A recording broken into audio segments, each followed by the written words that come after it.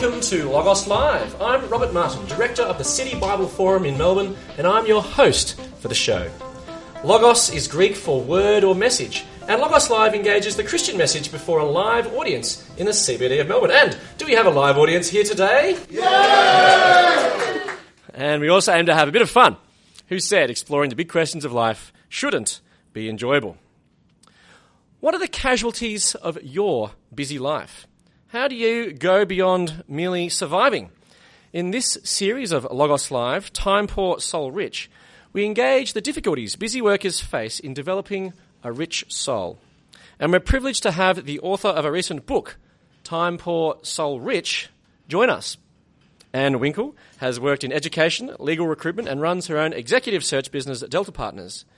Anne also wrote Time Poor, Soul Rich to help the inescapably busy develop a rich soul. Please welcome Anne Winkle. That's an enthusiastic welcome there, Anne. Welcome back. It's terrific to have you. Now, Anne's book features the stories of many inspiring women, and today we're privileged to be joined by one of them, Samantha Marks. Samantha is a QC. She's been a barrister for over 20 years and was appointed senior counsel in 2010. She's married with 3 children. Please welcome Samantha Marks. Now, as we start Logos Live, we usually like to hear a little bit about our guests. Samantha, perhaps could you tell us a little bit about what convinced you to become a Christian believer?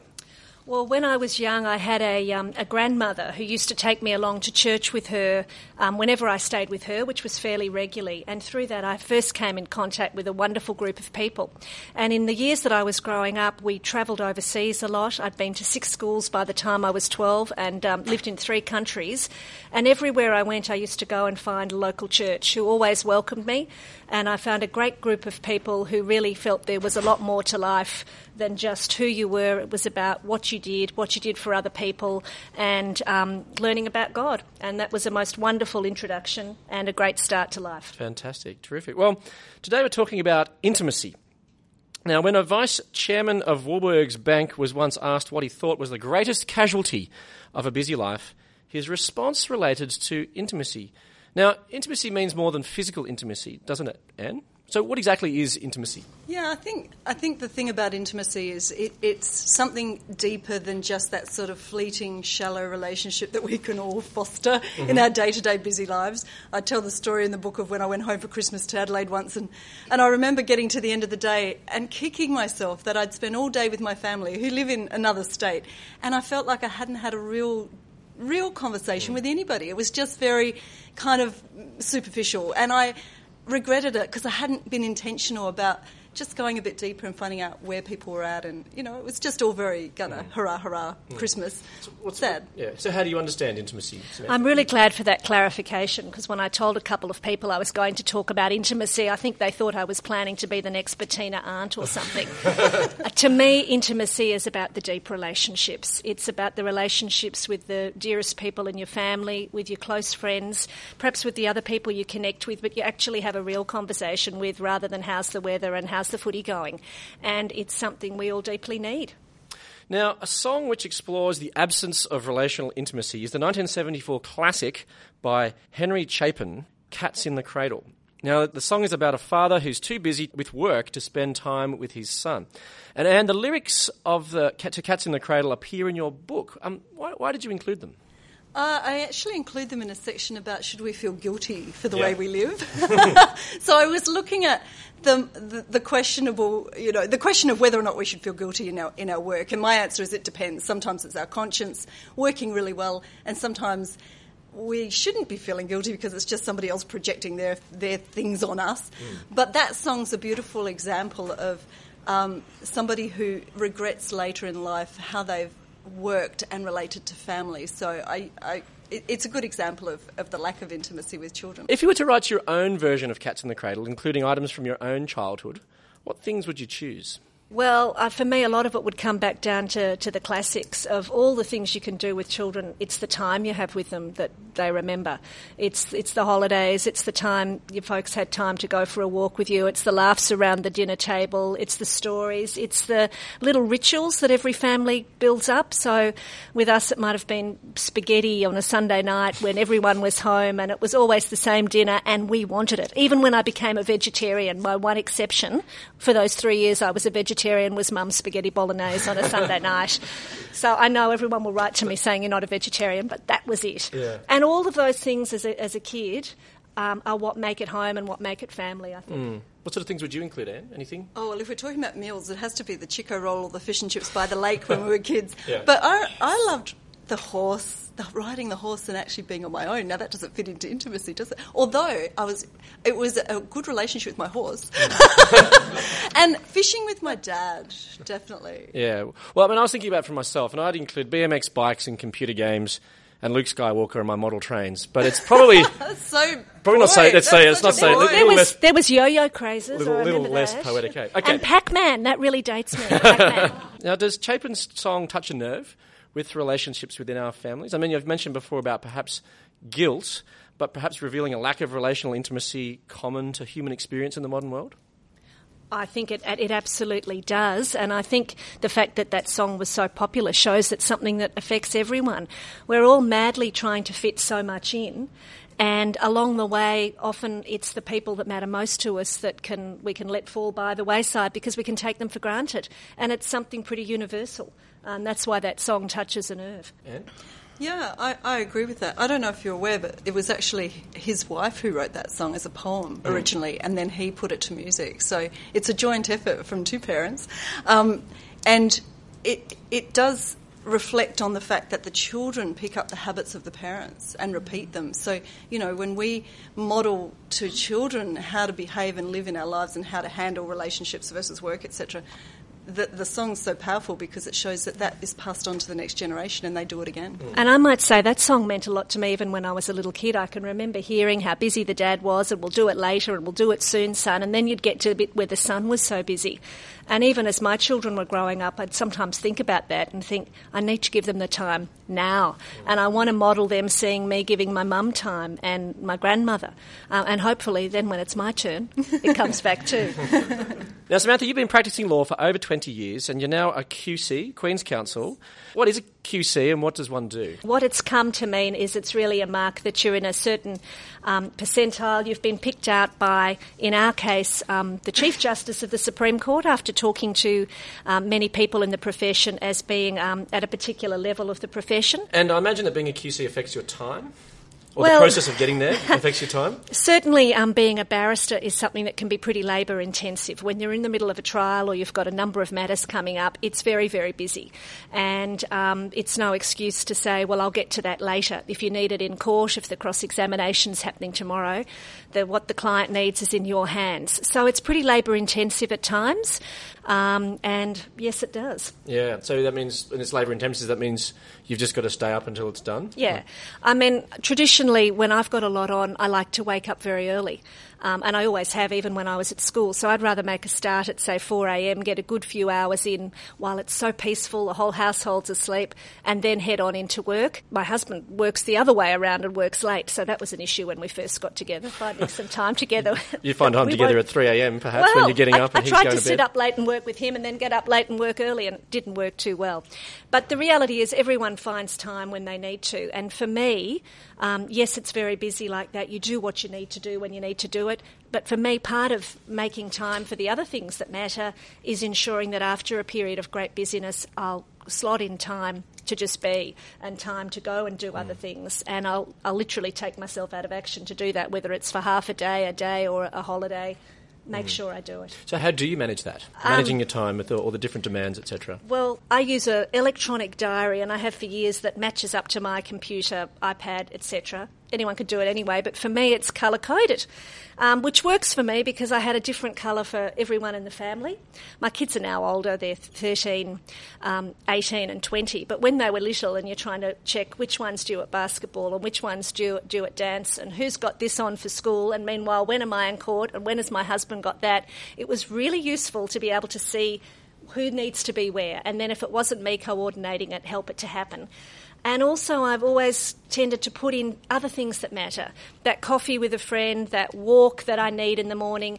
If I'm really busy, I'll even sit down and go, I'm going to have a swim then, I'm going to do this. You don't always stick to it, but actually putting it down, thinking about when you're going to have your downtime as well as your busy time, makes you far more likely to do it. And so that's worked for me. Any rationale behind what colours are allocated to which people? Well, no, there wasn't particularly. I mean, maybe it's a coincidence that my husband's in red. I mean, that's meant to be a bit of a power colour, isn't it? But I do have, I might say, one for work and one for my own personal stuff as well, because it can help me to look at my week and go, yep, lots and lots of work there. Where's the time for my friends and family? Where's the time when I'm just going to chill out and get to the gym? It helps to see that everything's balancing out. And I don't try and make things balance out from week to week. I don't think most of us can. You can have a really busy time at work, or you can be really busy with family members or something that's going on. I try and think of it more as balancing out over the course of a few months and making sure there's time for all those things, because busy though we all can be, we are human beings in the end, not human doings, as the old saying goes. Excellent. Now, as part of Logos Live, we do reflect on the scriptures, the Logos, and we're going to explore a couple of different passages which resonate with the experience of our guests here today. Now, the first passage is a beautiful passage from 1 Corinthians describing the character of love. It's from 1 Corinthians 13, and I'll read verses 4 to 7. It says, "Love is patient. Love is kind. It does not envy. It does not boast. It is not proud, it does not dishonour others, it is not self-seeking, it is not easily angered, it keeps no record of wrongs. Love does not delight in evil, but rejoices with the truth. It always protects, always trusts, always hopes, always perseveres." Now the passage calls for loving others against pursuing self-interest. How does this relate to intimacy?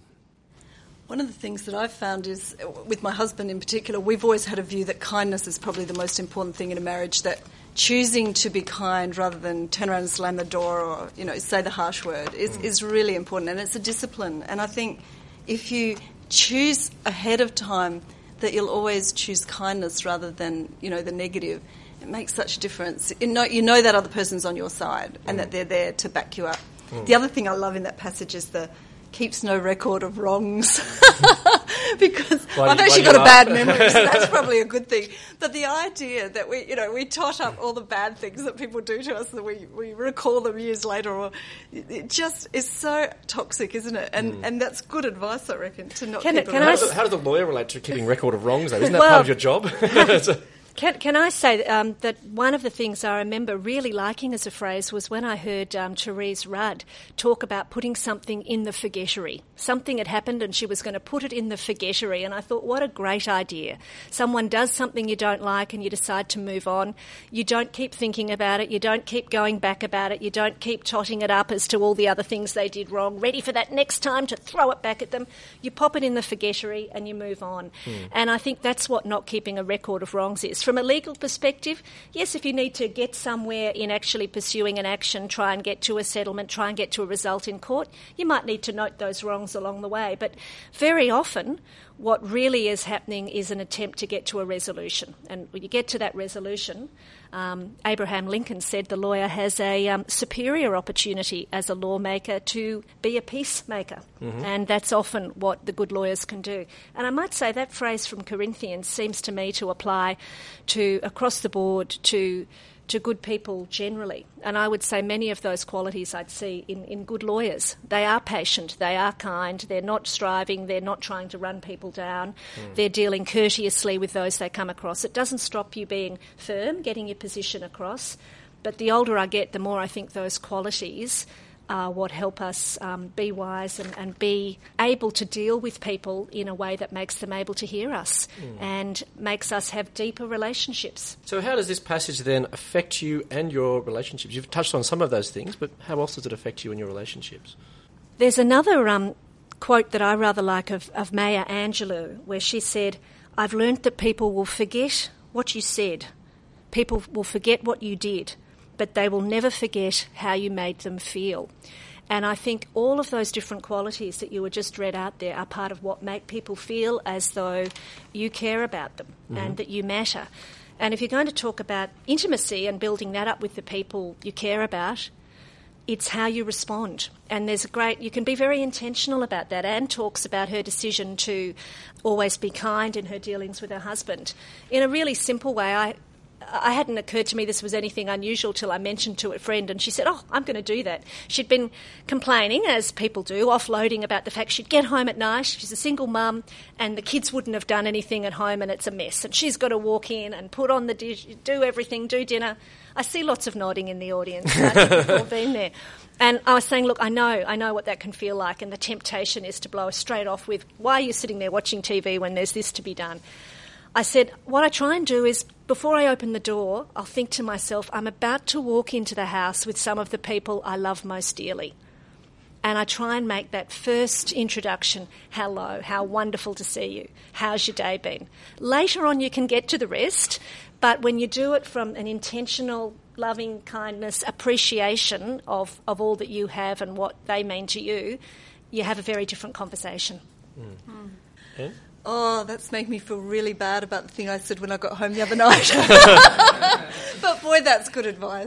It's aspirational. I have to say, don't do it all the time. It doesn't always happen. No, I think that's a fabulous tip, Samantha. And I think, part of the whole intimacy game is about connecting with people on a deeper level and knowing how they've gone in the day and being interested to know what's been going on in their lives rather than sort of just dealing with what's ever urgent in your face. It's taking that extra step and asking that extra question. A couple of questions have come in which we can just use to help stimulate this. Is this like Q&A and there's a like live Q&A. Twitter feed? Yeah, it's not quite live Twitter feed. But a question has come in from someone who appears to be a lawyer. So don't get scared, it's okay. So what strategies in a law firm or other companies would you have implemented, if any, to create an environment that fosters intimacy in the workplace and work-life balance on behalf of your employees? I think Anne should answer that because she's actually got a business. I work for myself. I'll tell you something that happened in an old business I worked in before I ran my own business. My boss used to always have drinks on a Friday night and snacks and things, and it was amazing how when you just put down the tools and you had a drink together, it didn't have to be alcoholic, but in her case she always had a bottle of wine in the fridge, but it was always really good to sit down, have a drink together, have a nibble of some goodies and just chat about life apart from work. Yeah. So that was just once a week, and it worked well for our business. Yeah, and I suppose some of the things that I do find when I'm with colleagues and you're all working away on all your cases, but just to have breaks, to go for walks, to have cups of coffee, to take the chance to stop and find out what's going on, and sometimes to ask questions that go beyond, did you win, or what's the weather like, it can be really enriching for everybody. It makes it more fun, and that's intimacy as well, when someone actually will talk to you about what's actually going on and you check if they're okay, and on you go. So what advice would you give to people who are listening who are struggling with relational intimacy? For me, I would say that there is always something we can do to improve. I mean, I was kindly asked by Anne to come and talk along. Anne's written a book about it. I reckon any of the people sitting in this room and anyone listening could sit down and write a book or certainly an article with ideas of what they do. I think that if you can keep thinking, what's something I can do today that I haven't done before? How can I improve even a little bit? All those incremental changes help. Ask other people. And sometimes people will say that to me, how do you fit it in? I'll give them a few ideas. They'll bounce back a few with me. Remember that you don't stop in time. You can always keep improving. And if your goal is to really be present for the people you care about and really make a difference, then there's always different things you can learn and grow in. Now, Proverbs 31, one of the other logos of the days we're looking at today, describes a woman of noble character. She's a successful businesswoman, a hard worker, caring, generous and wise. She successfully negotiates her business, the community and her family. Samantha, do you resonate with this woman at all? Well, she sounds wonderful. She sounds absolutely aspirational. Do you resonate with her, perhaps in verse 15, where she gets up while it's still night, she provides food for her family and portions for her female servants? Oh, I like that, especially the female servants. No. They're children, are they? Is that right? Seriously, I suppose yes. She's a great model, that lady, of someone who was doing all of it. And sometimes people talk about work-life balance, which I think is a false dichotomy. We don't have life on the one hand full of great things and work on the other.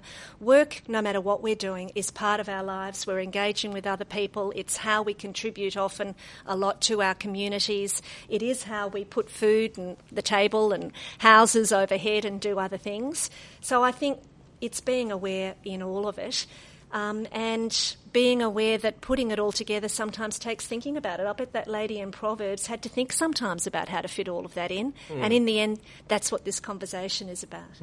Well, one of the ways in which she puts it all together is actually in the way that the poem concludes, which is in verse 30, and it says that charm is deceptive and beauty is fleeting, but a woman who fears the Lord is to be praised. So, Anne, why is fear of the Lord important? Now, I've got an interesting answer to this. Once when I visited Italy when I was quite young, I formed a view as to why fear of the Lord was important. And I was intrigued as to know how the mafia and the Catholic Church could coexist so well in Italy. And what dawned on me is that when you go around Italy, every time you see a picture of Jesus, he's either a chubby baby or a limpy, wimpy corpse on the cross. But the risen Jesus isn't very prominent in the sort of Catholic kind of imagery and paintings and things. And it struck me that if we really knew who, I guess, Jesus as a man and as a risen Saviour was, and if we really knew how awesome God was, we would be quite in awe, and that would change us. And I think if you think of Jesus as a sort of a baby or a dead person, it's not so scary. You know, I think there's something to be said for coming into the presence of the Holy God and actually kind of going, wow. Yeah. And I suppose, would that be what we've looked at in 1 Corinthians, that the life of love, would that come as a result of seeing this fear of the Lord, the way of seeing Jesus in his true way? If God is love, if God loves us, then surely the response to that is we would want to love as well, because we want to be like that awesome God. And I think Jesus had a really good thing to say to the religious leaders who were very hypocritical in his day. And he said, look, if you're forgiven a little bit, you don't forgive much. But if you're forgiven a lot, you tend to forgive a lot. You respond in the same kind. And, I mean, it's not that God is fearful in the sense that we should be afraid of him necessarily, but there's something amazing about the fact that God doesn't hold stuff against us and will forgive us. That, I think, is amazing. And that does bring us to the point where we want to live a different life. Yeah. The Vice President of Warburg, who said that intimacy was the greatest casualty of the busy life, he actually said that it was intimacy with God was the greatest casualty. What do you think he meant? I think you come back to this, whatever religious background you come from. And I was having a discussion with a friend who tells me that she is an atheist, and she happens to be one of the most loving, giving people I know, who does a huge amount in the community. And we were talking, though, about the fact that deeply, deeply at the soul of everyone, we want to have some meaning. We want to know why we're here, and we want to contribute and be part of the community. So where we want to have that meaning, I think, for me as a Christian, it's with God. And if we don't stop and think about it, if we don't stop about why are we here, these few fleeting years while we are here on earth able to do something and come up with a greater meaning than it's to get the biggest bank balance or it's to win the most toys before we die, we're not going to be satisfied. And for me, God is the answer in that, and striving to be close to him or to understand what might be needed of me in this life is what gives some meaning. How about you, Anne?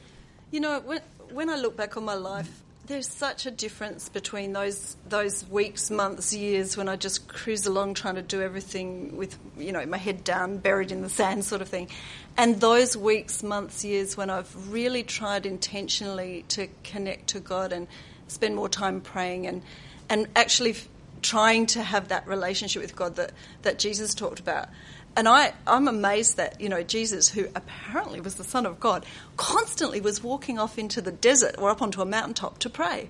He was always withdrawing from the crowds who followed him everywhere to pray. And yet, Jesus was the Son of God. He was the most close to God of anybody, but he took time to pray. So if he did, I figure I need a lot more of that. and if you're going to talk really about how do you find that meaning, how do you find that balance in your life? Yes, be busy. Yes, find ways to be more organised in your busyness so you can get through it. But you have to have time on your own as well. You have to have time to stop and think about it, however you find that, because otherwise it all can rush by in a blur.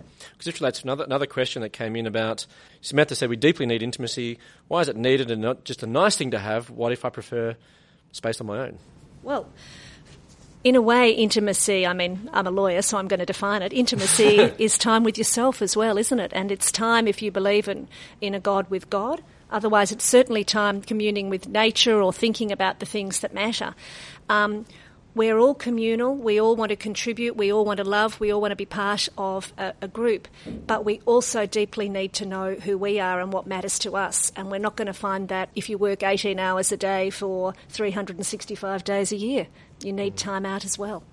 So, Anne, Samantha, intimacy, how can we go beyond shallow relationships?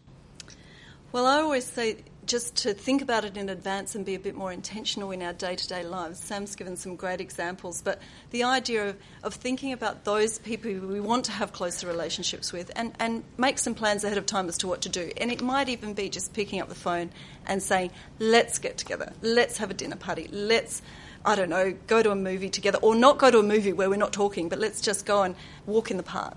And that means that you're making time, you're doing something ahead of time, or the little, real quick response of writing a really lovely note to somebody that opens that conversation that's perhaps been neglected. Yeah, and I'd say there's a million opportunities in a day to do something with someone else, even when you're busy. Maybe rather than just a quick run by, you stop and have that conversation. You go for a walk around the block with someone and have a 10-minute break as well from what you're doing. With your kids, if they're busy doing something, sit next to them while they're doing it. Even if they're doing something else, they'll be aware that you're there. Get them involved. Take the opportunities that come up. I mean, as I say, I'm not rediscovering anything here. We've all got ideas. Ask other people, how do you fit it in? Part of it is, at the end of the day, think, what could I do a bit better tomorrow? Maybe that fight you just had with your kid or something, how could I have handled that differently? We're all evolving all the time. There's another thing you can do, and the more you think about it, the more you actually care about it, the more likely you are to get there. Let me leave you with the Logos for the day from 1 Corinthians 13. Love is patient, love is kind. It does not envy, it does not boast, it is not proud. It always protects, always trusts, always hopes, always perseveres. I look forward to you joining us next time for Logos Live. Please thank our guests today, Anne Winkle and Samantha Marks.